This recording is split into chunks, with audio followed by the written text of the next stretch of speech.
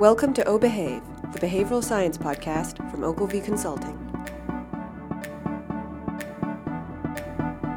One of the vital things about this is that, one, the problem with economics isn't just that it's wrong, it's that it's creatively incredibly limited. Behavioral science makes it permissible in a business or policy-making setting to suggest counterintuitive things. Yes. Hi, I'm Julia Stainforth. And I'm Maddie Croucher, and we're the hosts of this podcast. We hope you enjoyed our special Nudge Talk episode featuring Roaming Mike interviewing speakers and guests throughout the day. If you haven't already checked it out, please do. You might notice an exciting new feature, brand new microphones. Some of you have pointed out that the audio quality could be improved, and we agree. We've worked to address this with the purchase of these two new microphones. Unfortunately, we didn't have them in time for this week's pre-recorded interview, but you can look forward to them on future podcasts. This week, we want to share with you a fascinating conversation featuring Rory Sutherland and David Graeber. Graeber is a professor of anthropology at LSE here in London, and also, as you'll hear in this interview, an activist anarchist who may have coined the famous phrase, "We are the 99%. The focus of this interview was to discuss David Graeber's new book, Bullshit Jobs, in which he calls attention to the fact that countless workers in today's society are toiling in what he coins bullshit jobs, that is, jobs predominantly without meaning or utility. How long had you nurtured the theory before you wrote the piece? Because you were asked to write a piece, weren't you, which was essentially in a series of what idea do you sincerely believe which would be viewed as thoroughly outrageous, I suppose. Yeah, well, there was a thing called Strike Magazine, which spun off from International Times, actually. And that's where it comes from. Someone wanted to do a print edition, and they said no. So they said, "Oh, we're just going to form our own." And they asked me to write something. And at this point, my death book had come out, and I was in demand. But I noticed that if you write something like that, something that people consider sort of interesting and creative, then the world will conspire to make sure you never do that again by making you do the same essay, the same talk, the same book over and over again. And I thought, I'm going to do the opposite. I'm going to get every weird drunken party rant that no one would ever publish and get it out there somewhere. So these guys said, just write something for our new magazine, anything you like. And I said, when you say anything, are you actually serious? And they said, yeah. And I said, okay, let's try it out. Because I so many times I've been to parties, and I'm kind of a stranger to the academic, professional, managerial world. It's not where I grew up.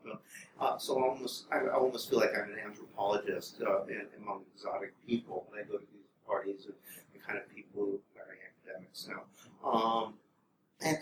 You ask people, what do you do? And often they'll say, oh, nothing really. And you think they're just being modest, right? But actually, they're being literally accurately true. They actually do nothing. And I just thought this was astounding. I started saying, well, how many people like this are there? And why do they no one ever talk about it? You'd think this would be a profound social phenomenon that would be largely discussed, widely considered a social problem. That all these guys say they're coming into the office and they're just pretending to work all day long, or they are doing work that they feel is completely useless and pointless and shouldn't exist. Well, why aren't we discussing this? So I wrote the piece for that. And it's a fantastic astute point, which is that you might expect, say, a communist regime, and indeed you might expect government jobs to produce a certain level of pointlessness. What's so peculiar is that these seem to exist equally, possibly even more so now, in the private sector, right, when neoliberal economic orthodoxy would say it shouldn't happen, that as soon as a job is pointless, it should be eliminated. Right. I mean, one of the arguments why a free market system is superior to a socialist system is it doesn't do things like that. But it seems like the moment they knock out the competition, they instantly start doing it themselves, even more of anything. And it's a really interesting question. This is exactly what isn't supposed to happen. Yet, in fact, it happens, as you say, it happens more in the private sector. Someone looked at American universities, and the rate of growth of administrative staff it's extraordinary. I think teachers and students went up by 50% over the last 30 years, administrative staff went up by 240. But at the same time, the rate was twice as high in private universities and public ones. Which is completely the opposite of what you expect. Yeah. And I think the fact that actually there's this kind of bizarre tendency that, you know, as you said, the great virtue of capitalism should be that it's got very, very highly attuned error correction and wastage correction mechanisms. Right, you go bankrupt. And yet, for some peculiar reason, there are a few weird exceptions. I think there was a case where the company Nintendo only employed 100 people. Oh.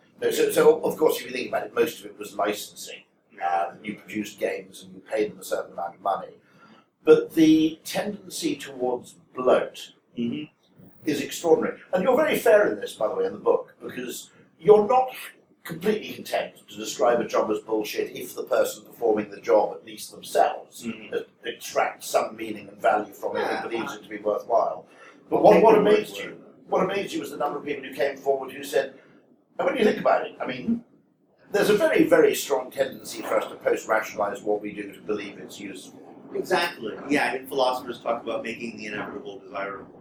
So it's adaptive preference formation is the behavioral science. There you go. That. Yeah. I mean, it's just hard to sit there for your entire life and say, you know, this is totally horrible and there's nothing I can do. I mean, you just can't live with yourself, so you come up with reasons. And that's why the extraordinary thing is so many people don't do that in this case. They just can't come up with an excuse for their job, no matter how hard they try. But I think you've got two advantages here. One as an anthropologist and secondly as an anarchist, which is both of them, if you like, are casts of mind where you're actually well programmed to see the absurdity in things, essentially. Right, and not assume there must be a good reason. There must be a good reason. And I suppose you could say that a contrary discipline would be neoliberal economic thought, which tends to posit, and certainly bankers very much cleave to that school of thought, because it more or less says if you are being paid a large amount of money for something, then it must be commensurately valuable. So you can effectively look at your salary and view that as a kind of accurate measure of your worth. Right, whereas I take the position that it seems to be exactly the opposite. That the more your work benefits others, the less you're likely to get paid for it, with certain well-advertised exceptions like doctors. I guess there are some plumbers that make good money. I mean, there's a few, and there's some low-paid jobs that are also useless. But for the most part, that actually seems to be the case. And the interesting thing is that a lot of people want to accept the market logic. I mean, they accept it in other things. You never get people saying, "Oh, I sell selfie sticks. Selfie sticks are stupid. People shouldn't buy them." You know, people don't do that. They say, well, if there's a market for it, people want it, who am I to judge, right? So service workers don't think what they're doing is stupid. I mean, they might think their clients are stupid, but they're providing service. But at the same time, there's this terrible cognitive dissonance, because you assume the market is an appropriate indicator of what something is worth, but you know from your own experience in your own job, that's not true. Because, you know, you're being paid $40,000 a year to sit around and play fruit mahjong all day. It's an interesting thing. I mean, the thing that was, I suppose, eye-opening for me was I read a book by my friend Robert Frank. It's a book called The Darwin Economy. And he's essentially very interesting. One of the things you learn from biology, which you don't learn from economics, is kind of runaway effects are perfectly possible. The peacock's tail, which apparently made Darwin physically sick, as he claimed at the sight of it, because it seemed to be a complete refutation of natural selection. How quite extraordinary. I saw one just last week in Kobani. They had peacocks on the top of that hill they were fighting over now. Whoa! How did that happen? How was it allowed to happen? So at some level, you know, an acknowledgement, a rejection of kind of neoliberal orthodoxy requires just a perfectly healthy acceptance, in my view, that completely ridiculous things can happen. That, in other words, the pursuit of perfectly rational and intelligent self-interest in a group can lead to collective effects which are kind of absurd. It's really like the madness of crap. Precisely. I'm intrigued to know, because I fundamentally believe that you're right. I'd also say that there are bullshit jobs. There are also jobs which are very valuable, which are increasingly suffused by bullshit. I mean, my brother's an academic. That's another book. Yeah, oh God. I mean, would you want to be a professor now? Because I've got a contemporary of mine who's possibly, one of the most brilliant biochemists of his generation, Mm-hmm. and more than 50% of his time is spent in basically grant applications. Yeah. Of one kind or another. Yeah, no, I actually wrote about a piece some years ago, another one of those rants that no one would normally let me publish. The piece came out with the title On Flying Cars and the Declining Rate of Profit. And one of the things I pointed out is that we have this profound technological stagnation, which has to do with bureaucracy. That, if you want, we all know what the best thing to do if you want to maximize the possibility of unexpected scientific breakthroughs is. You get a bunch of smart people and you give them the resources they want and they leave them alone. And 5 of them will probably come up with nothing, and the 6th one come up with something that you never would have guessed. But if you want to do exactly the opposite, to minimize the possibility of scientific breakthroughs, what better system could you get than to take those same 6 people and say, all right, you're going to spend half of your time trying to prove to me that you already know what you're going to invent. And Andrew Geim, who came up with graphene, and also a levitating frog. And I don't think the two are actually unconnected. I think the kind of mind that will levitate a frog will also come up with graphene.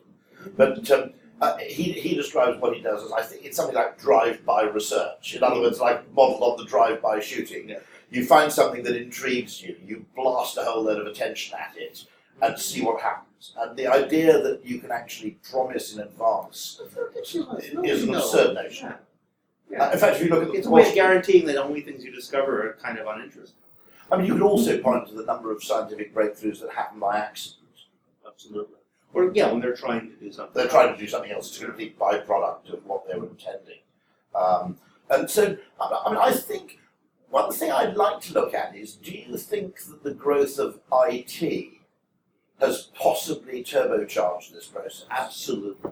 I think that one thing we don't realize is that while digitization and robots and whatnot, and computers in general, the application of computers, has enormous positive effects on manufacturing, for example. If you're just producing commodities, or even if you're sorting fruit or something like that, well, if you apply this kind of technology, well, it will create greater productivity, and thus they talk about technological deflation. iPhones get cheaper all the time, they just make better ones, and the price stays the same. All right, I agree that that's true. What people don't realize is that if it's anything involving qualitative, interpersonal, caring, or if you want to define that in the maximum way, to include health education, anything where you're working on other people. Which is mostly, or it always has been. All right, if you apply digitization to that, if you apply IT to that, it actually makes it less productive, and you get inflation, which is exactly what we see. Because you have to spend half your time taking qualitative phenomena and trying to turn them into something that a computer can even understand. And that's what I do. I sit around filling out time allocation studies or taking course reading lists and turning them into a format that they can compare it to another course reading list. And, if you're sorting fruit, you just roll the fruit into a bin. There's really very little prep, and then they have computers that can figure out which one's ripe and which one's rotten. But if you're doing course reading lists, you have to do enormous amounts of work just to turn it into a form that computers can actually compare them. They don't do a very good job. And second of all, sorting fruit is boring. Like comparing reading lists is kind of interesting. Why do you want to have a computer do it anyway? This is extraordinary. So, one of the things I've always said as an analogy with IT is if you have a patch of ground which is 50% weeds and 50% flowers, and you fertilize it, whether the result is beneficial depends on whether the fertilizer benefits the weeds more than the flowers. Right. And I think it's perfectly possible that actually IT benefits productive employment to a small degree, and bureaucracy, and indeed government surveillance and all manner of other attractions to an enormous degree. And so actually, although we selectively look at the beneficial effects of worthwhile activity and pat ourselves on the back, what it's done is create a kind of an extractive reporting culture, measurement culture, analysis culture. They sometimes call it in academia. And I'm not sure Marx didn't get it wrong, actually, which is that, I know it sounds very weird for me to describe myself as labour, okay, but I came into the advertising industry partly because it's a place where you can actually be reasonably, or you could be reasonably paid for actually doing a job, which was writing a verse. Okay, essentially it's a way of being a greedy anthropologist, actually. But what What intrigues me is that it isn't really capital that's the problem. It's two intermediary castes, which is the financial system, which is not itself capital. It's the reporting and assessment and curation of value, not, And then there's the managerial caste, which essentially sucks up most of the productivity gains in rewards for itself. I have to say, I think the education industry, the education industrial complex, is complicit in this. Absolutely. In creating an idea that uniquely those people with educational qualifications are qualified to join the managerial caste. Which is becoming more and more extreme. I mean, the credentialism.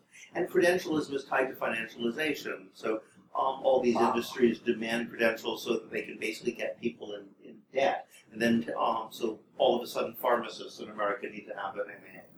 This never used to be the case. But essentially, it was lobbied by these companies, which then loaned them the money and charged them for these degrees that they don't really need. And then they just collect it for a certain proportion of their subsequent income. So it's really the rebranding of indentured servitude. Absolutely. Under the guise of education. So a student loan is essentially what you might call it's the medieval guild, reinvented for the 21st century, but dressed up in ways in which you claim you're creating human capital. I call it managerial feudalism. In the Brilliant. book. No, I spotted that, which was a phrase that really chimed. It seems really weird, by the way, because you probably assume the advertising industry is, sort of weirdly right-wing, conventional, and capitalistic. It isn't quite. It's all over the place. It is all over the place. No, I agree with that.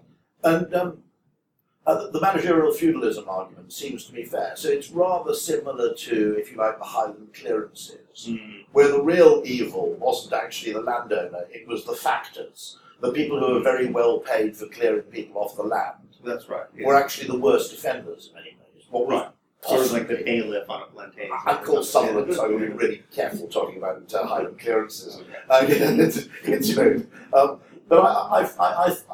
It seems highly plausible to me that there's absolute assumption, which is treated as axiomatic, that first of all, the way to advance yourself, the way to increase what you earn, is by managing other people and entering this managerial caste, which, even at a charitable interpretation, is mostly about curating or representing or assessing value, not actually about creating it. Yeah, I mean, think about curating. I mean, I talk to artists all the time and say, 40 years ago, curators would exist in museums. But, nowadays, they're the stars, I mean, they ask who curated a show at a gallery rather than who the artists are.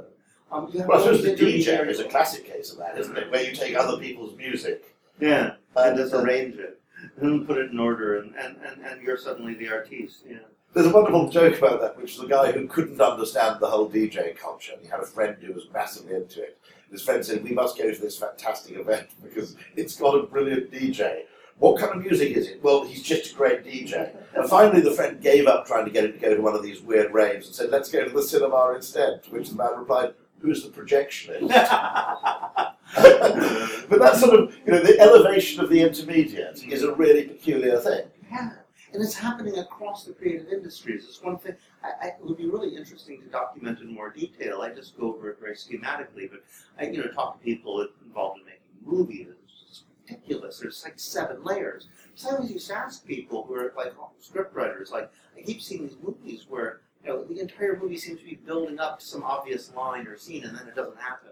And they're saying, "Oh, yeah, what the problem is they always have 7 different guys in suits who intervening in the script, and because they have such sub-infeudation of managerial positions, all of these guys have nothing to do, and they need to prove that they're relevant somehow. So they'll change it around, so the entire thing turns into mush." This is pretty much our industry as well, which is, of course, IT, I think, just as it makes it difficult when someone's behind a screen to tell whether they're working or playing Tetris, as it were, it's also incredibly difficult in modern business to tell the difference between what you might call healthy rigor and arse covering.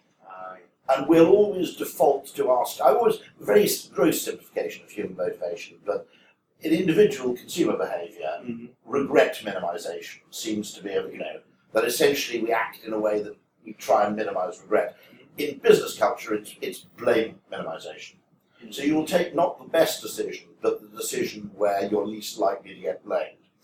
And so a huge amount of what you might call pre-rationalization, post-rationalization, a large amount of market research exists not because it informs the decision made, but because it actually justifies them or defends the maker of the decision.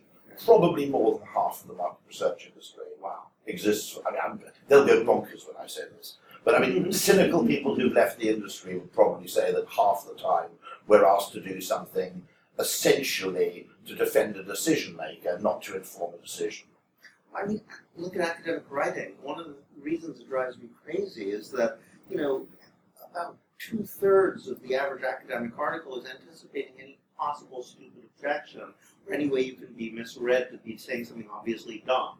And then say, but I'm not saying this, but I'm not saying that, but I'm not. And, just like covering. So the qualification actually makes the work unreadable. Exactly. I mean, there's, somewhere in here there's a point you actually are making, isn't but because I mean, pages to get to it. I mean, there is an interesting thing, which is, I think it was Paul Collier said this, that the problem with academia is that the only currency is reputation. And reputation is, fragile to the point where one misplaced decimal point can destroy a career. And so it creates a kind of protective neurosis over what you do. Now, arguably, actually, having been producing 5 times as much work where 20% of it's wrong might be a better outcome. But it's exactly. I mean, and why not be wrong? At least you're saying something. You might find out and sort of improve your position, which you can't even do if it's such a morass. You can't even get at the actual stuff to critique. What happens? You have to wade through the swamp before you get to the point. So just to recap here, this is a book called Bullshit Jobs by David. Now we're just talking about bullshit. But equally, I mean, the profusion and proliferation of bullshit, I think, turbocharged by IT. Yeah. And also, I think it'll be increasingly turbocharged by people having more and more data, which they can then, under the guise of rigor, can essentially use to generate bullshit. Yeah, to be perfectly honest, speaking as a political activist who's obviously under surveillance, and everybody I know is, I actually don't. You're under surveillance here. I know your parents were in the US, weren't you? You discovered more or less that they were practically evicted for being communists. No, I was. You were? Evicted, yeah. They never, my father just never worked for the government or had anything having to do with. He was smart. He managed to, even though he was a premature anti-fascist, he fought in Spain. That's what they called him. He managed to get out of fairly unscathed through the McCarthy period. I got kicked out of my place, but by police intelligence and counterterrorism, the co-op board. That's a whole other story. I mean, you just assume you're under surveillance. Every now and then it happens. My friend called me the other day and heard our previous conversation. I played back at him. Somebody hit play instead of record, I guess. Yeah. And ever since, I thought, oh, that's interesting. So I would call him up and leave messages saying, hello, tell Carlos it's raining in Nigeria. It's good for the petunias, but not the daffodils. Daffodils are off. Give them something to do. But actually, I suppose this is actually an extraordinary thing. So this book arose out of this fantastic article which went super viral. And what was fascinating about this piece, the original Bullshit Jobs piece in Strike, was that when it went viral, you were then bombarded with emails from people. It was amazing, yes. And these were not people saying other people's jobs, my colleagues' jobs and all that. No, it was all about themselves. Actually about themselves. And there's that great phrase, it's difficult to get someone to believe something when his salary depends on not believing him and all that sort of thing. Believing it. And yet, here were people actually writing in, from the private sector as well. In many cases, you might say, well, these people have actually lucked out, they've got a sinecure, but they really, really hated it. You actually make the point that it's extremely debilitating. It's incredibly demoralizing. And one of the things I was trying to understand in the book is why. Because we're taught the opposite, right? I mean, we're taught that we're all, economics, for example, makes an entire science out of the assumption that people are essentially selfish and lazy, and you want to. Rationality means investing as little as possible and getting the maximum. And therefore the only incentive is to add to their wage. So as a result, if you're getting paid a lot of money to do nothing, you should be, this is great, I win, wonderful. But in fact, that's not the way people feel at all. And part of the misery is not feeling justified in being miserable, because I should feel I'm getting something for nothing. Why am I complaining? But in fact, there's people's sense of who they are in the world is largely invested in what they do. If you ask somebody, what do you do? They assume that you mean for a living. Yes. So people identify with their jobs, and if they are aware that essentially they're being forced to be frauds and parasites against their will, it just completely destroys people psychologically. And so you're essentially, this purposelessness, even when well rewarded. I mean, there's some people who seem to be happy with their bullshit jobs. Surprisingly few. Statistics imply it might be about 6%, because the number of satisfaction was actually higher than the number of people who thought their jobs had a point. Some of them might hate their families, or just like their coworkers, learning a skill. There's various reasons you could find work fulfilling, even though you don't really feel that there's a good reason for it to exist. But it's pretty rare.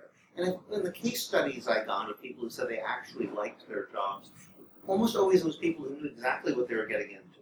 So, they became a substitute teacher, or they were a French civil servant. You kind of know what to expect. You're not going to be disappointed. And they had a nice work environment. They were unsupervised, and they got along with their colleagues. So that could be okay. Most of them would rather be doing something useful, but also if you have a job where they really leave you alone, sometimes you actually can do something useful. So, the substitute teacher said, well, I decided to learn Chinese. Gotcha. Yeah. And that's interesting, because the degree of autonomy, because one of the things I think that happens is the degree of supervision is not necessarily there to get more work out of people. It's there to report upwards. Yeah. And actually, there's an argument to say that the financial sector's, in a sense, destroying the goose that lays the golden eggs, in that its demand. It's worth making a distinction, I think, between capital in the Marxist sense, Yes, and what you call, I think, it's FIRE, isn't it? the fire Finance, sector, insurance, finance, real estate, which is a great big. Not sure about insurance. I think insurance actually has a genuine value. Yeah. But a huge amount of F and RE are really extractive. Yes. In that you can't claim that they add value. They're essentially there about the extraction of pre-existing assets. And that's where most profits are from. If you look at the figures Yeah. of Wall Street, the city, even industrial companies like General Electric or car companies, they're actually making all the money in the financial division. You're right.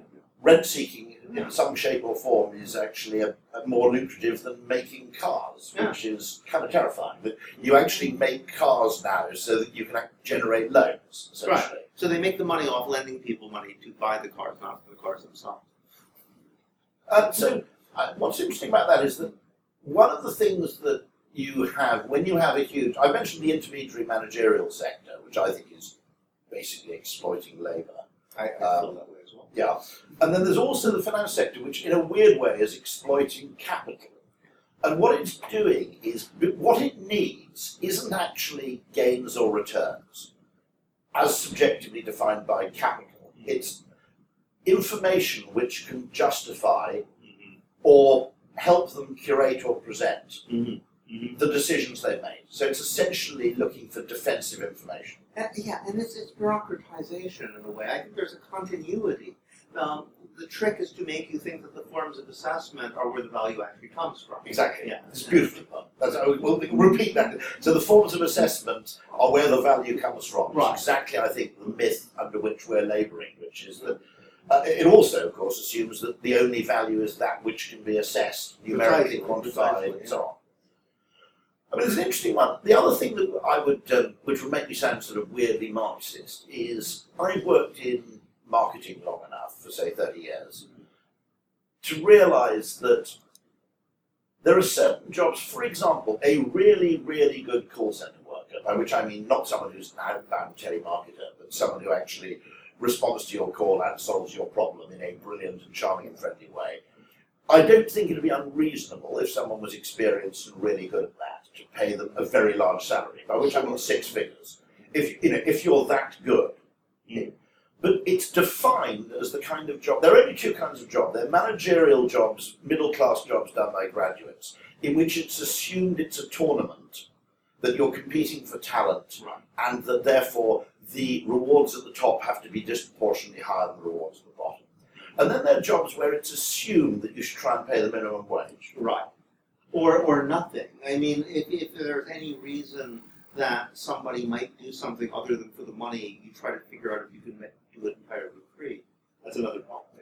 And then the other problem is that in order to actually, if you're in those jobs, the way in which to actually get more money is purely by moving into administration. There's no other way. So interestingly, as if you want to be a well-paid teacher, now a really good teacher, no reason why you couldn't pay them a six-figure sum. But in order to gain that, they've got to become a headmaster. Right. Okay. So the opportunities to actually, I can't see a logical reason. You might argue that they made a mistake in things like nursing originally, in that the egalitarianism of the pay meant that there were then effectively no really high-paid jobs for practitioners, which is an interesting question. So it's assumed for example, in advertising or in banking, that someone who's very good will be paid 5 times as much as someone who's an ace nurse. But the ace nurse, without moving into nursing administration or some sort of bureaucratic role, can't really advance themselves. Or you can go and get a degree, sort of then become a nurse practitioner. And so the credentialist thing kicks back in. Yeah. And there seems to be something going on there which again strikes me as inefficient and extractive, because the people who are best at what they do are trying to get out of doing it. I know, and I got some complaints from people like that that were really interesting. There's one guy who's a middle manager, and almost everybody in corporations feels that most middle managers are in bullshit jobs. You don't usually get that from the middle managers themselves, no.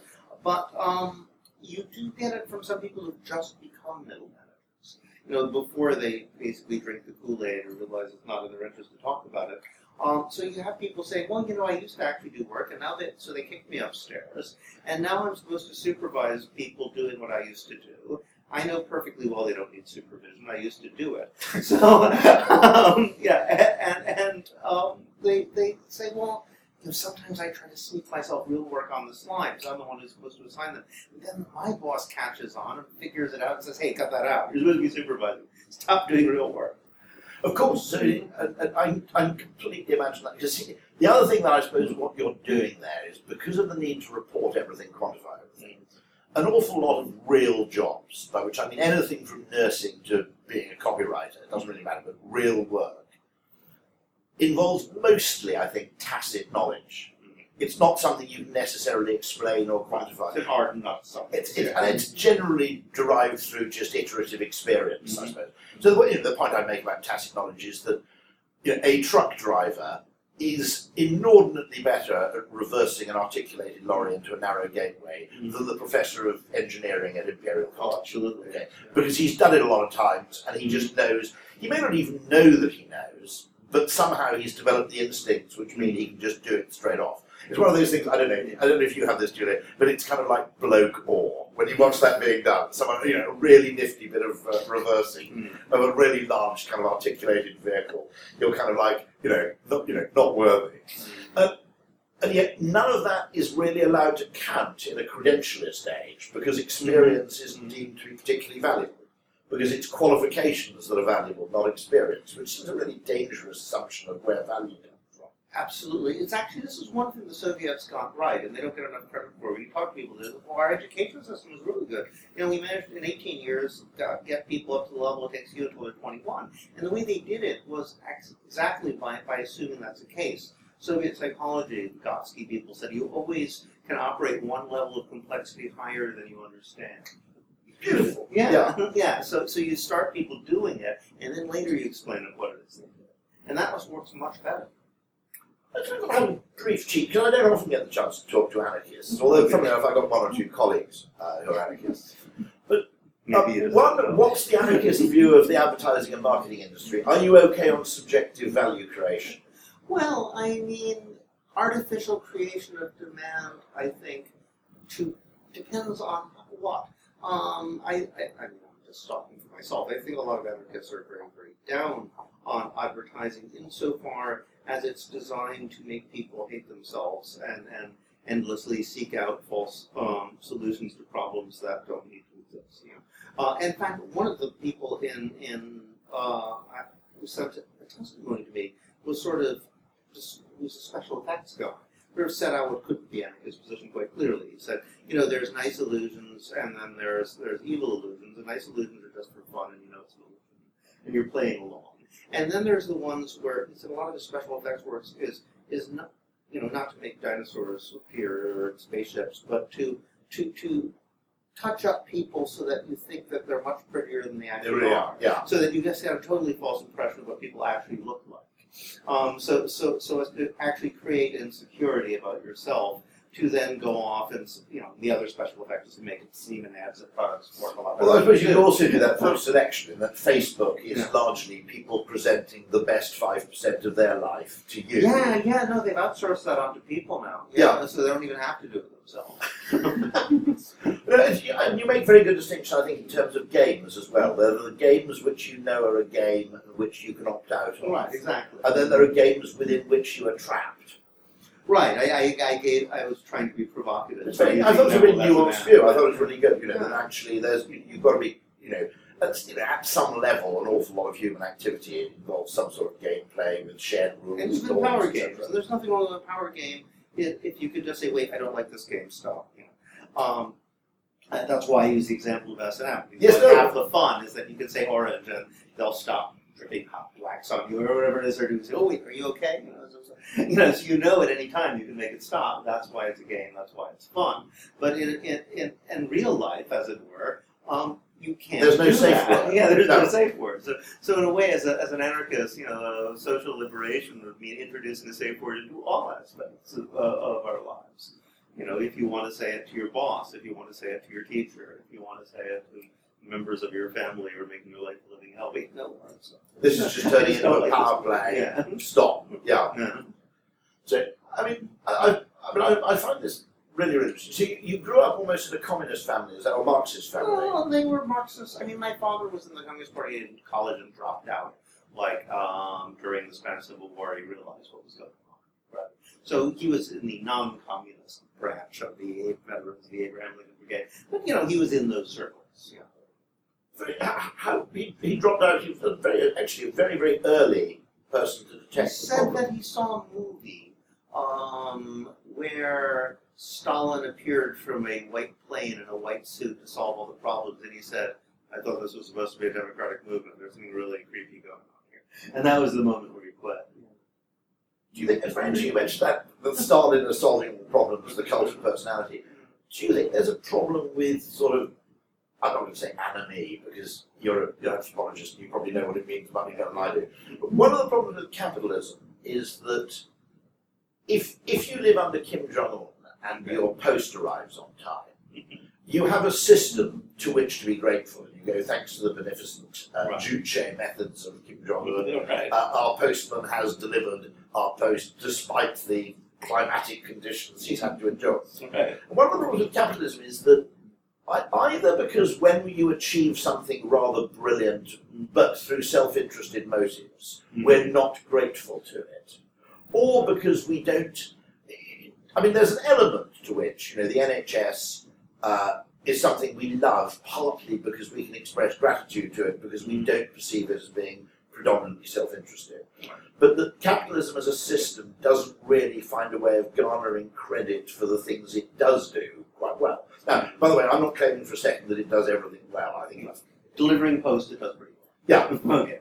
So, and also innovation, I think it's fair to say, it probably does Right. well, simply because the absence of central planning. Right. And at some level, I think we don't even know what we ourselves want. So the only way to actually find out what value is to have various people with competing theories, and the market decides. Yeah. And also, we don't know what we don't want. So actually, killing off things by making them go bankrupt is probably an essential part of any sort of dynamic system. But we It don't. depends on what you're trying to do. If you're trying to figure out how to have the best restaurants, a market system will probably work. Yeah. Certain larger things, maybe not so much. But it all has to do with scale. And that's why it's similar with bullshit jobs. There aren't a whole lot of bullshit jobs in restaurants. That is about the scale where capitalism doesn't run. Then when you get up to these very, very large structures, it seems the internal dynamic seems to be very, very different. Yes, you're right. And then start actually very, very large companies become indistinguishable from kind of Soviet bureaucracy. Soviet bureaucracy. Yeah, that actually the self-justification takes over. Mm-hmm. The only difference is that the bullshit jobs in the Soviet system tended to be proletarian because that's what they've Of course. and here they tend to be managerial. Yeah, And also, of course, the managerial ones suck out the proletariat, so they become progressively less useful. It would be quite a good thing if you actually maintain people's salary in management and put them back into practice. It's my fantasy, which is to have a managerial salary while doing a genuine proletarian is probably a bit extreme, but a genuinely useful and purposeful job. There was a time that there was a little of that happen. But the interesting thing is how much resentment they managed to direct toward people who achieved that, like auto workers in the U.S. Yes. Assembly line workers with a union in a good plant. They were making okay, nice little middle class lifestyles. They had a house, they had 2 cars, they went on vacation with their kids to the Grand Canyon or the Coliseum. But the amazing thing is the hatred and resentment. They managed to vote against that. I mean, they were the only guys who took a hit after the economic crisis. It wasn't the bankers actually caused the crisis. It wasn't even the managers of the auto plants that got bailed out who caused them to go bankrupt. It was the assembly line guys who were actually doing something. And you make a very similar point about tube drivers going on strike, which is we get absolutely livid when they go on strike. But the very fact that the withdrawal of your labour causes a crisis is fairly good evidence that what you're doing is useful and essential. Yeah, middle managers went on strike, no one would know. They're huge areas. You also make the point that Belgium was functioning without a government. Yes. So there's been no transport minister, no education minister, and actually nothing seems to suffer. So I mean, this thing that I think you're absolutely right. There's the illusion that by quantifying things, curating things, and representing them, you're essentially hijacking value by being essentially the face of it, rather than the creator. Right. Being the guy who assesses it. And those pieces of paper become. Actually, in my book on bureaucracy, one of my favorite paragraphs was about that. I said financialization is really the fetishization of forms. It's all about paperwork. And there's a direct line between, the annoying guy seeing whether you're really using that room or whether you're, really looking hard enough to get a job to deserve benefits, and the guy in the city who's taking a bet on how long it takes you to default on your mortgages. In either case, the assumption is the value comes from the documents assessing and what they think you're going to do, rather than the actual value of your doing it. You also make a fantastic point in the book about the fact that for the most of human history, the idea of buying someone's time is deeply alien.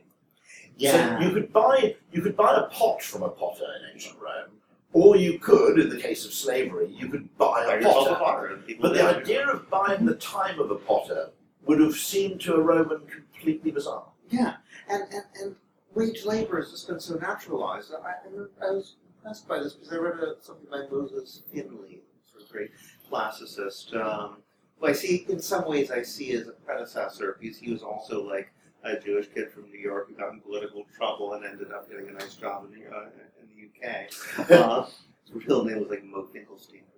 We are actually, I drive through Bromley and occasionally pay a little homage to the Peter Kropotkin house on Crescent Road. And Britain has been actually benefited hugely by essentially being a home for people like me. It's great. It's fantastic. I'm very happy with Which is it. actually at some level, People are so nice. we kind of just don't care that much. I mean, I think there's also, this is going to sound a really weird thing, but we also possibly lost something, actually. This would be an unbelievably dangerous position for me to take, speaking as I do. But a class system was in some ways healthy. Now, let me just explain this. Which is that if you take it as axiomatic that what you earn is basically a proxy for your value, what you have to say is that a doctor doing cosmetic surgery is more valuable than, say, a heart surgeon because he's paid more. Now, within the medical fraternity, the guy doing butt lifts in Rio de Janeiro is probably the richest doctor, but he doesn't have the highest status. Yes. That your status is to some extent commensurate with the value of what you do. To a degree, yes. At least within the field. Banking was a pretty low status occupation in the UK in the 1970s and 80s. You were fairly well rewarded, but you were assumed to be a bit thick, to be honest. And actually, of course, when thick people were in banks, they were much, much safer because they didn't over-intellectualize and they didn't have the intellectual rights. So when they decided they were all geniuses, that they crashed. And that they could effectively. And one of the problems of both intelligence and telling people they're intelligent is you boost their powers of self-justification, so they can find a reason for practically anything they care to do. Right. And one of the interesting things that would happen, I think, in Britain is the local teacher was never. Well, I come from both farmers and the odd headmaster, and the local headmaster wasn't particularly well paid, but he was a sort of pillar of the local community and achieved respect in the way that a wealthier shopkeeper didn't. And if we actually break that down, where there is at least a sort of dual status mechanism, I found it very interesting because I was talking to a friend of mine who worked in the financial sector. And I asked a question which would not seem a ridiculous question even in advertising, which I said, who's the most respected person in your bank as distinct from the best paid? And he said, we don't understand the distinction. Oh. Now in medicine that would seem absurd. Okay, if the most respected doctor in the world was also the best paid doctor, that would require essentially that someone who performed some fantastic medical breakthrough was less respected than some guy. I actually met a guy the other week who eventually made millions by cornering the Belgian market in anal bleaching. Okay, now it's apparently a very inexpensive procedure for which you can charge a lot, simply because nobody wants a cheap anal bleach. No, you really don't want that to go It's wrong. kind of Veblen good, isn't it? I guess it's you really don't want that to I get didn't know that this was even a thing. No, it's apparent. I didn't know it was a thing, but of course, this is one of the things is that once it becomes a thing, it's a thing. But it would be crazy if that man were more respected than, for example, a pioneering person in, Somebody surgery curing or cancer or keyhole something. surgery or oncology or something. But actually, in the financial sector, that's pretty much how the rules work, which astounded me. I thought that was bizarre. I guess if there's any place it would be all about money, though. Yeah. Yeah, I mean, it makes a certain amount of sense. But I mean, it's certainly true in academia that the highest paid people are the people who have the most to do with money. And Yes. nobody thinks that they're the smartest or the most interesting. And in fact, often it's almost seen as a choice. I mean, just as in going into academia, you're giving up the possibility of making a six-figure income immediately as a lawyer. Because anybody who could do 6 years of grad school can do 3 years of law school and make 10 times the money. So you're sacrificing a certain amount of prestige, but even more interest. At least my job won't be pointless and boring. Also, autonomy, Yeah. which we don't really know how to put a value on, do we? I mean, the way I make it work is, first of all, I got the job title vice chairman, which is the only job title worth having in the private sector, because it's suitably ill-defined. And the second thing is I earn some money doing public speaking, for which I'm well paid. I give that money to the company, which in return buys me, 50% of my time being essentially I see. discretionary. So it's a very interesting sort of symbiotic relationship. I see. It makes Yeah. sense because it's a little bit like the same phenomena in terms of power that I always talked about in terms of money. I always say, when people say how much money would be the ideal amount or how much money would you want to make, I always say, I want to make exactly the right amount of money that I don't have to think about money. Yeah, if I have no money, I have to think about money. If I have too much money, I have to think about money. To hit it just right in the middle, I never have to think about money. It's a very, very good way of describing it, actually. But actually, there's an argument there. You also, at the end of the book, you're a big fan of the... By the way, I think anarchism makes a branding mistake. I'm going to say that. It identifies or becomes identified with the left, which is, I don't think, where it entirely belongs. And there are traditions of individualist and market anarchism going way back.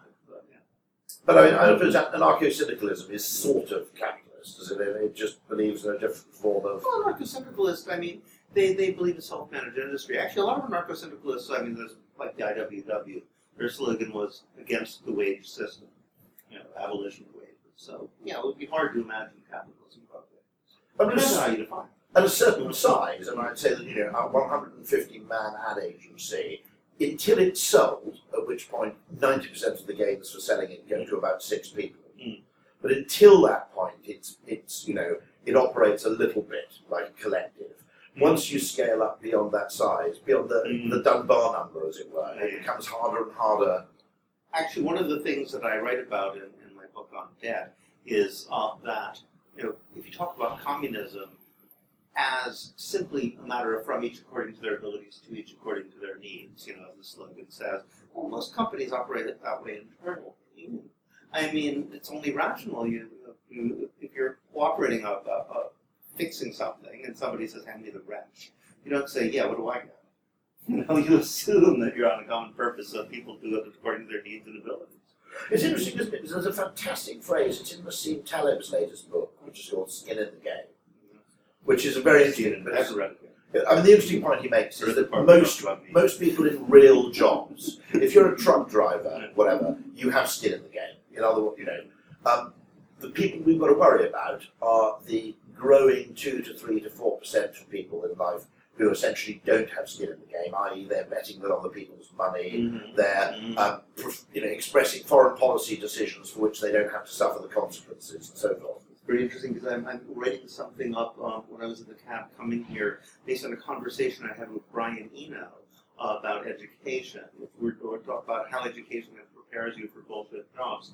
And one of the points he made was that, if they really wanted to prepare kids, they would have some consequences. If they talk of economics, they say, why not just actually organize the school lunch program? And see what the cost of that, what it's actually like, or if you're trying to teach kids about democracy, have them actually organize something, how they go about their day. And I realized that the kind of tied in with something I've noticed about the idea of opinions. American educational system, Dewey tried to introduce all these democratic elements, so they're always asking you your opinion, which they don't do in France or India. Someplace like that, but the opinion has no consequences. It's completely free-floating, and therefore opinions take this kind of extremist. Oh, I say just kill them all. Let's kick them out. This kind of thing. You say that because you have no skin in the game, as he would say. There's no consequences, so why not? Yeah.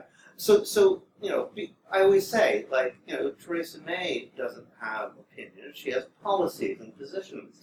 People who actually have power don't have opinions because they don't, opinions are what you have when what you say doesn't have any consequences anyway. So it becomes self-reinforcing. So you say, oh, well, we can't have democracy because, listen, people, they're just so extreme, they'll just bring back capital punishment and kill people and make war every time somebody offends them. But of course, that's the only reason they have opinions. Because there isn't really democracy. Yeah, is because, if they had to sit around and deliberate on things and knew there were going to be consequences, they wouldn't be talking about it. It's a very interesting question in market research, which is that the cleverest way to make research questions is where it involves a trade-off. And that's to some extent why actually what economists call revealed preference rather than stated preference. If someone actually buys a product, it is a reliable indicator that they want it. Okay. Whereas actually saying I would really like that and I would buy it without actually having to open your wallet is cheap talk. It's meaningless information. So if you ask people opinions where you don't suffer the consequences, where there's no trade-off or downside risk, essentially opinions will polarize as people essentially. Yeah, that's interesting. There's an I'm against opinion. I'm also against policy. That's all.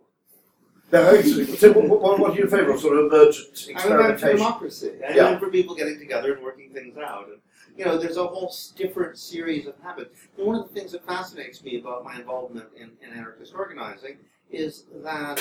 Sorry. No, I had to laugh. That's compulsory. Don't worry. Yes. Yeah. But anarchists are just people who think you don't need to hold a gun to someone's head to get them to organize. They'll just do it all by themselves.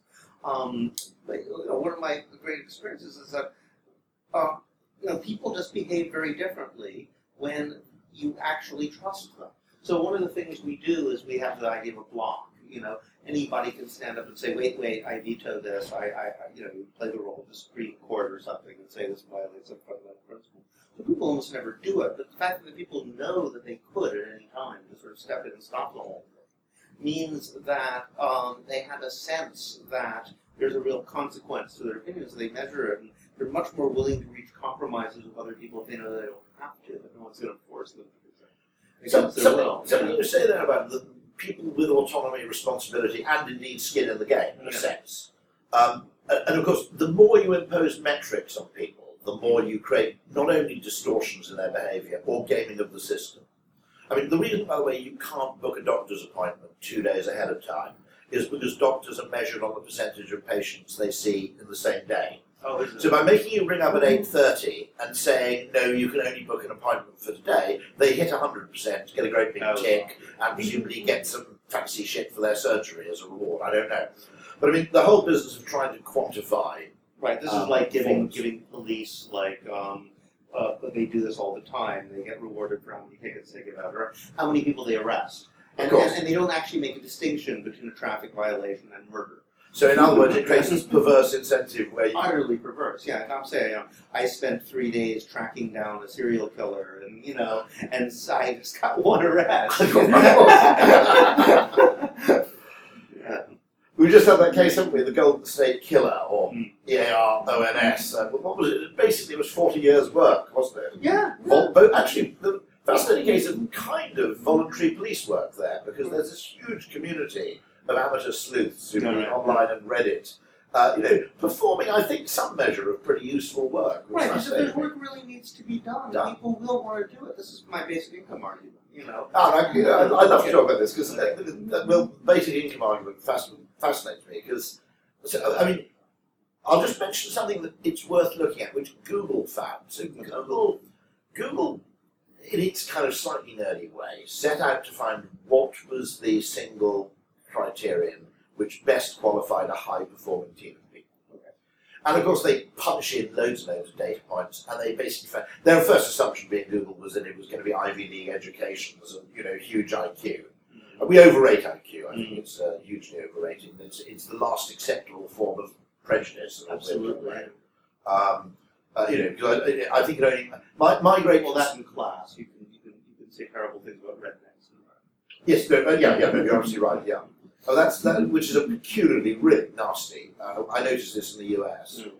I mean, the odd thing is, you can say things about people from Appalachia or poor white working class people that you never listen to anybody else. You just instantly excoriate. The most unfairly vilified part of the United States is the red states. Because I have to admit, now admittedly I'm white and British, so I'm not like a threat. Okay. When I go to you go to Massachusetts, they're basically assholes, okay? But they're highly liberal, they tick all the boxes, but it's not very nice. Texas, fantastic, lovely place. And so there seems to be an inverse correlation between your political state and actually how nice you are in day-to-day interaction. Yeah, no, a lot of the South, the social grace and generosity, trying to be understanding of others, but with extreme exceptions for certain people, because that's the thing. So Google did this thing, just to go back to that, and they couldn't find anything. And then they read some book which essentially said that the degree to which you believe you have autonomy and responsibility, and the degree to which essentially your boss covers you. So the real job of management, I think, is to make the people beneath you feel that it's safe to make mistakes occasionally, broadly speaking. That it's a kind of protective layer.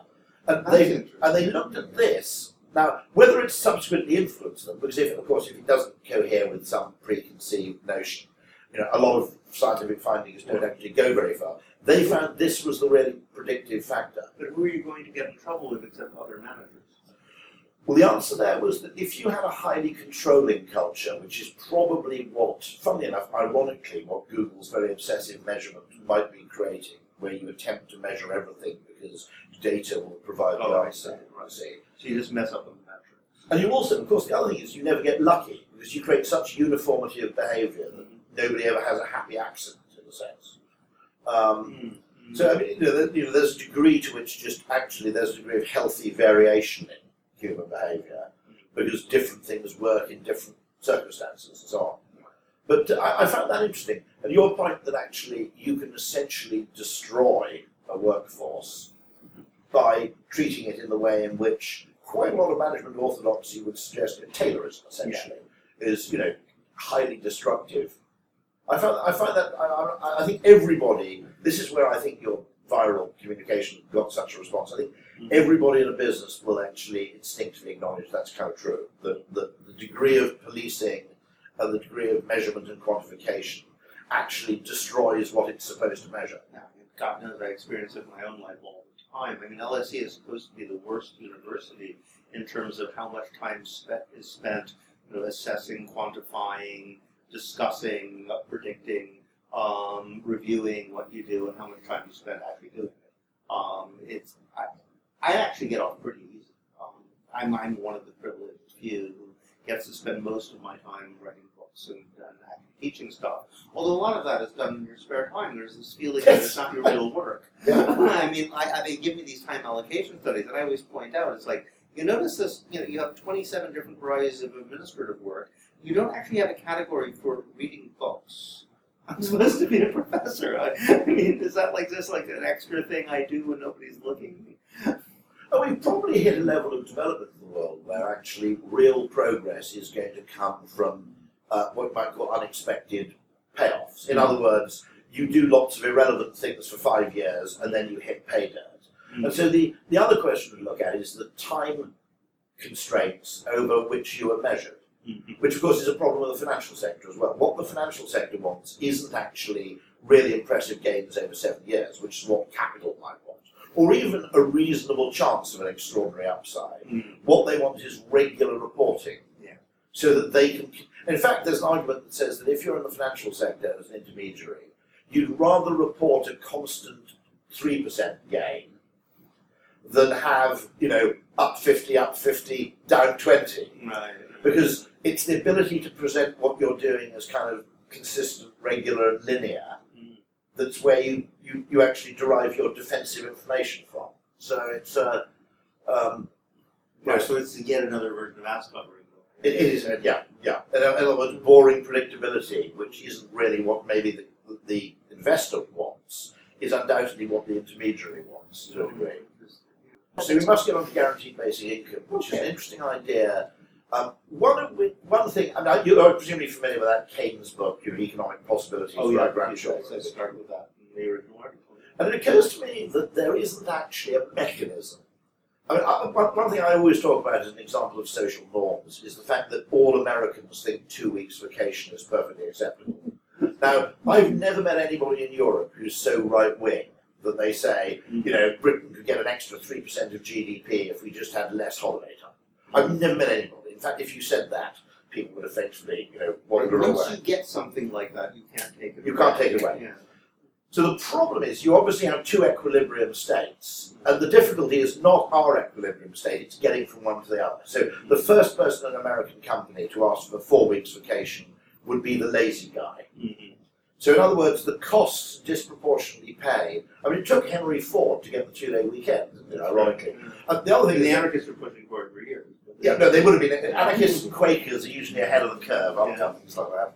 And are there anarchist Quakers? I guess there are. Oh, yes. Yeah. Interesting. Actually, the consensus process, which is now the sort of mainstay of anarchist organizing, actually comes out of the Quaker tradition.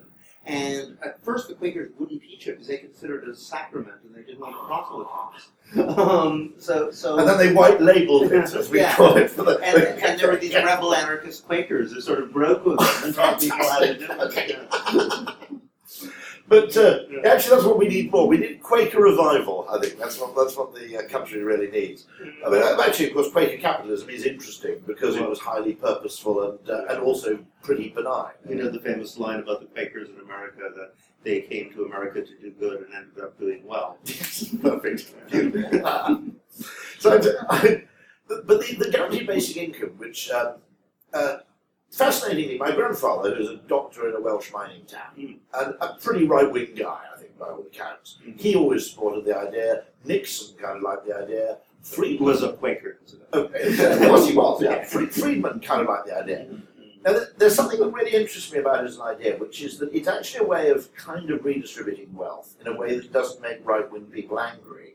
Yes, and it's kind of surprising. I mean, it might get them angry when they figure out what's really entailed. Well, no, so my hunch is that people's explanation of their political views is really a post-rationalization of an emotional reaction. I think that's the true reason. of a lot of opinions.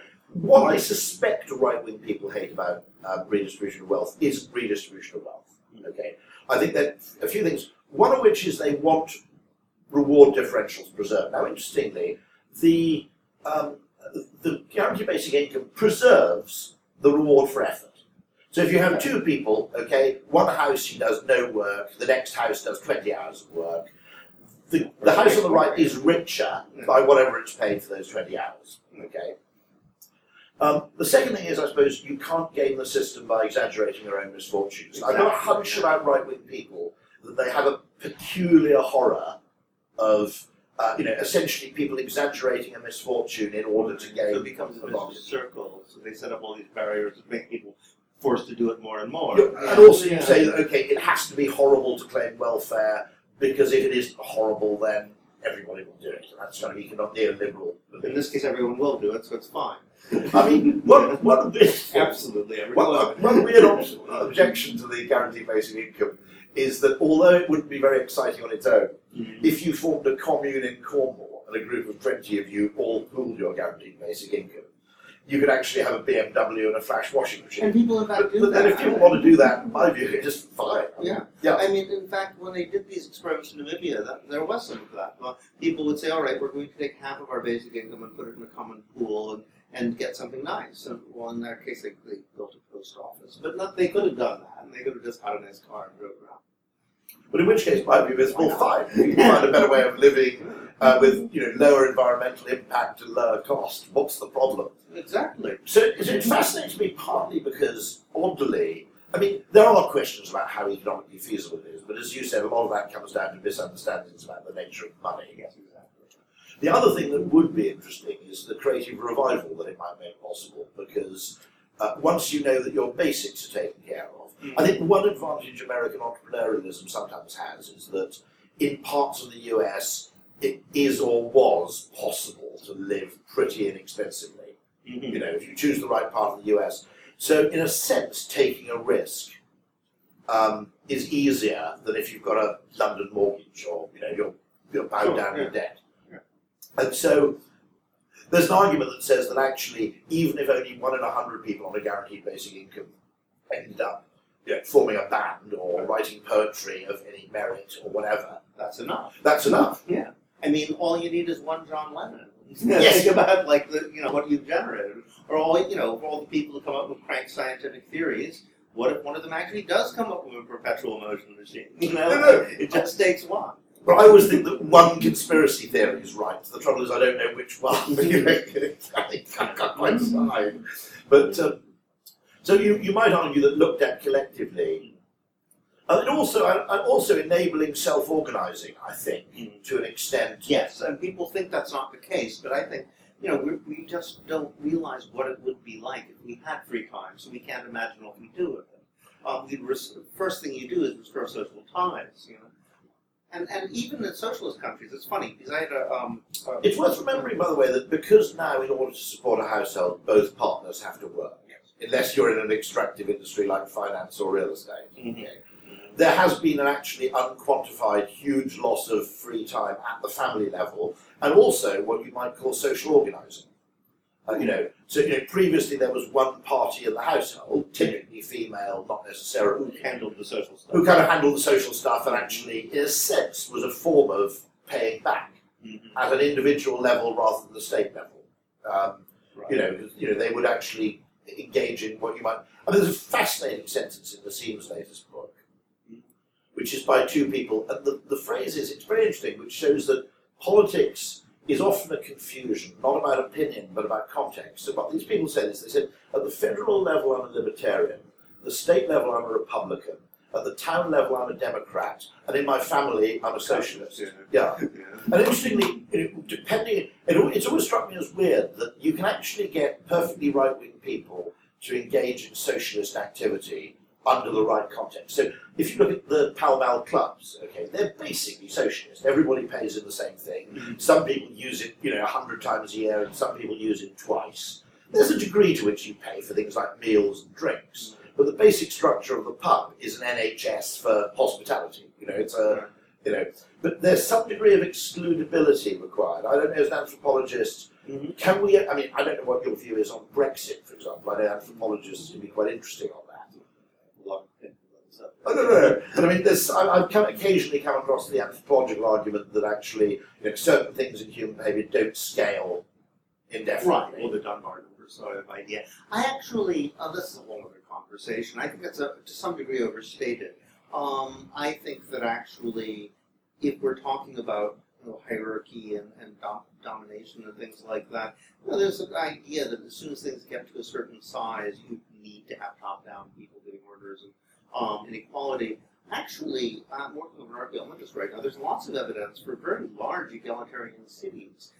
A lot harder to find egalitarian households. It's actually the small groups where there's a lot more invested, and people's emotions are tied into it. That it's harder. I mean, it's possible to find them, but I think that's where the work, people want to create an egalitarian society, will be. I don't think the big stuff is that hard. What are the historical models for kind of functioning egalitarianism? One thing we've been discovering is that there's a lot of egalitarian cities. Teotihuacan. Everybody's heard Teotihuacan, gigantic city in central Mexico.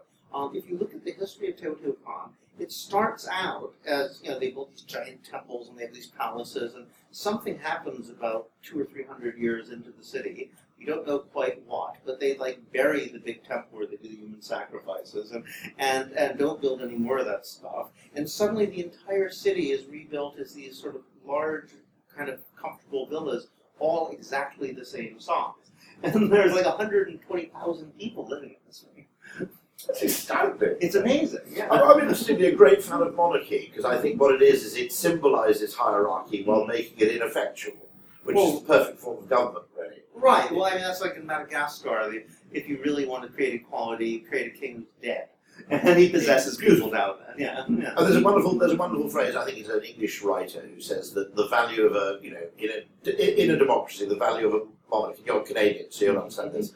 Is like the king on the chessboard. The value lies in the spaces it denies to the other players. So you don't have your president living in a palace for 8 years, which tends to make them sort of delusional. And it also means that you can perform national bling, as on Saturday with a royal wedding, without it seeming remotely partisan, precisely because the people are arbitrary. Right. And so there's a certain value, royalty are basically like lottery winners. Yeah, exactly. And you just accept, and you accept that they have a certain loss of validity because of that, which actually may not be a bad thing. Somebody pointed that out, that like any other celebrity can do something you can't do. Either they're beautiful or they have a talent. And the royal family, they're just, exactly like you, except they happen to be the royal family. They happen to be the royal family, yeah. They're not particularly smart, they're not particularly good looking. And all those things in a weird way are an advantage in a sense, aren't they? Also because they don't get the delusional idea that they're there. They might believe it's by the grace of God, but they don't believe it's necessarily by their own achievements, which may be a far worse form of power. There's an advantage to nepotism. There is a sense that, if you're really, really successful, if you're really brilliant and rise to the very top of your field, the greatest honor you can have is to meet this person who's never accomplished anything. Okay. I never thought of it like that. It's brilliant, isn't it? I'm really, really privileged because I got to meet this person who's purely accidental. Yeah. But I think this is absolutely starting to fascinate me. And I think the book, by the way, I was just going to say Bullshit Jobs, is astounding. It's one of those books, and I can only think of about 5 or 6 in my entire lifetime, where once you've read it, you never see things quite the same way again. And I think one of the things we have to look at, I would argue that, I'm in a large business of 1,200 people. I don't think many people have bullshit jobs. I hope not. I hope they wouldn't say it. What I would say is that an increasing proportion of their jobs is being bullshit hours. Yeah. And so, if I probably walked downstairs and went down the corridor, the number of people who are engaged in justifying something, arguing for something. You mentioned the film industry, or the television industry, where previously you gave a guy a budget, he went to some people he liked and gave them money to make a program. And to be honest, some of the programs were flaming atrocious, but the best 10% they still are. Yeah. Now, the main source of labour is actually, pitching program ideas for programs that may be greenlit and then never made. Exactly. So it's like all those failed industry. grant applications and academic presses, they spend all their time trying to sell things to each other. Like, you write a 20-page proposal for the book. Why not just write the book? I'd love to actually meet again to discuss kind of like the rebranding and reframing of anarchist thought, because I think I think it's a fascinating thing, which is possibly the most widely misunderstood of. I mean, we've got so much bad precedent. If you think about it, what I point out is that if you go back to the 18th century, the word Democrat and anarchist were used interchangeably, and they were both terms of abuse. There's and nowadays you can't say anything bad about democracy or anything good about anarchism. It's fantastic, yeah. And That's the same thing. your other point being that actually, I mean, the wage slavery question is very interesting because Yeah, we my, have to go into there's that. a fantastic discussion in the book that the kind of work that was typically hogged by high status males was the kind of work that had a kind of rhythm to it which people most enjoy, which is basically periods of total inactivity interspersed with. This is why anybody in a creative department in an agency leaves it till the last minute. Right. You know, because actually it's periods of staring out of the window interspersed with periods of high intensity activity. What did you call it? You called it Punctuated hysteria. punctuated hysteria, which is essentially what we like. There may be a gender difference there, that males, but I know that in schools the continuous assessment tends to favour females and exams. It's also been for 4,000 years. For 4,000 years, jobs. men have hogged all the fun stuff. all the fun stuff. Well, except for childcare, which has a dramatic structure. Well, at least somehow. Yeah, no, you're right. Well, being an airline pilot is always described as 99% boredom, 1% terror. You know? But there's something there which really intrigues me, which is the rhythm of a lot of jobs created by IT, created by Taylorism, created by. Adam They're Smith. really anti-human. They are anti. And Adam Smith spotted this, didn't he? That the division of labour at some level makes labour more efficient but less emotionally rewarding because you just strip people You're of sitting there variety. like making one Pin, move and making pin, another pin, another pin. You know, can't be great. And the extent to which I think one of the things I'm trying to do with the team who work for me is saying things like, don't do email in the office at all, because there's no point in coming into an office to do that. Okay. Now That's true. At 4 o'clock, if you're sick of talking to people, go home. It's sunny, you know. And actually getting the presenteeism, because I don't think you do that. I hope you do this. The value you add has no relation to time. Okay. And this is where, of course, people in a creative industry, if you include advertising as a creative industry, which I think it just about sneaks in at its best. Okay. One of the problems is we're actually paid by our clients by the hour, as lawyers are, and yet there is absolutely no correlation between time spent and value created. So we essentially have this perverse incentive to make things time-consuming in order to justify them. Which lawyers do too. Which lawyers do, and management consultants, of course, are famous. So what you do as a management consultant is you have one guy who's a partner who probably does the intellectual heavy lifting in about 45 minutes, okay? And then you have this basic sort of vast reams of Oxbridge graduates that flood the organisation in order to soak up the necessary hours so you can charge 3 million quid. Because so procurement, which is essentially a business function, it's worth investigating. The anthropology of procurement would be a great area. My hunch is it led to the Grenfell Tower. In other words, I have a specification. I must meet this at as low a price as possible. If anybody comes to me, by the way, which would have happened in the old days, and said your specification's wrong, you're probably not allowed to act on it. You don't have the autonomy to actually say, good point. Actually, we don't want the B- panels. Okay, but procurement in advertising would be basically, we want to get your hourly rate down, and we'll have a blended rate of senior and junior people. None of which has anything to do with value. It's entirely to do with making sure someone doesn't make too much money.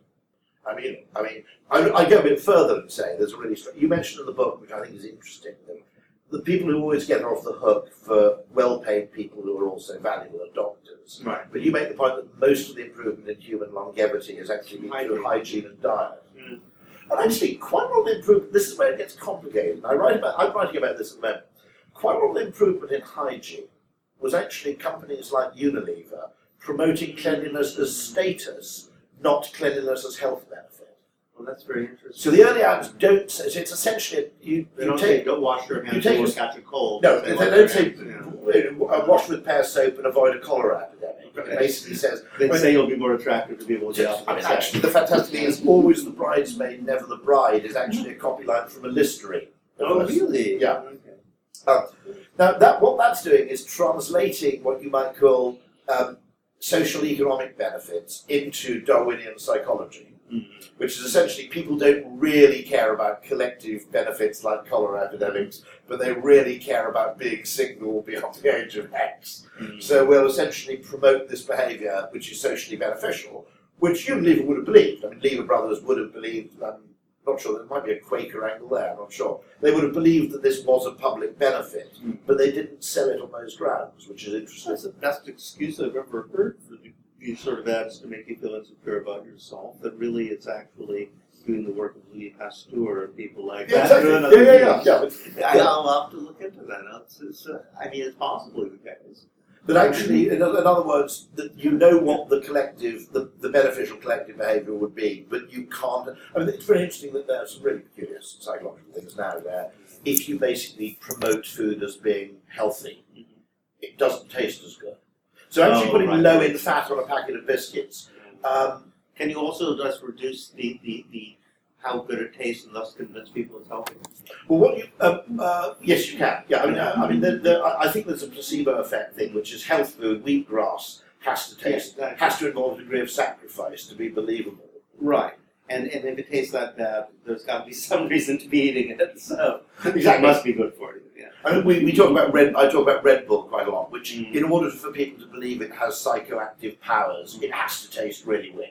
You know, if you went to a doctor and said, well, there's this new oncology treatment, do you want the blackcurrant flavour or the raspberry? We wouldn't really believe in it. Whereas if it involved a degree of pain and inconvenience. Careful. Yeah. But you also made the very good point that actually a hell of a lot of the value of doctors is probably placebo. Yeah, I was shocked about that when I've seen some of the numbers. That because, and in fact, the placebo effect is probably even more extreme than they think. Because someone said The one exception is antibiotics. My grandfather was a doctor both before and after antibiotics. I've heard there's two exceptions. The only two medicines that always way outperform placebos are antibiotics and Viagra. They actually work. Nothing else Unless actually in case works. that pornography could be placebo Viagra, I suppose. YouPorn is the major competitor with that. Just to say that it's David Graeber, Bullshit Jobs, A Theory, published by Alan Lane. Lots and lots of pages, not that about it. Read it. You'll never quite see work again in the same way again. And the greatest books do that. They're a kind of, you see the landscape through new eyes completely. And the people who should most read it, actually, I can't see it being adopted as required reading in business schools and MBA programs, but that's where it's needed most. It's absolutely fantastic. David, thank you very much indeed. Huge thanks to David Graeber for coming into our office to record this, and to Rory for his endless interest in interesting people and topics. Bullshit Jobs is available to purchase now, online and in stores. You can follow David Graeber on Twitter, and you can follow us at our new Twitter handle, @OgilvyConsultUK. Those of you who followed @OgilvyChange will have been transferred automatically. We want to thank Sound Lounge and Julian Goodkind for managing the music origination and production for this show. Thanks for listening.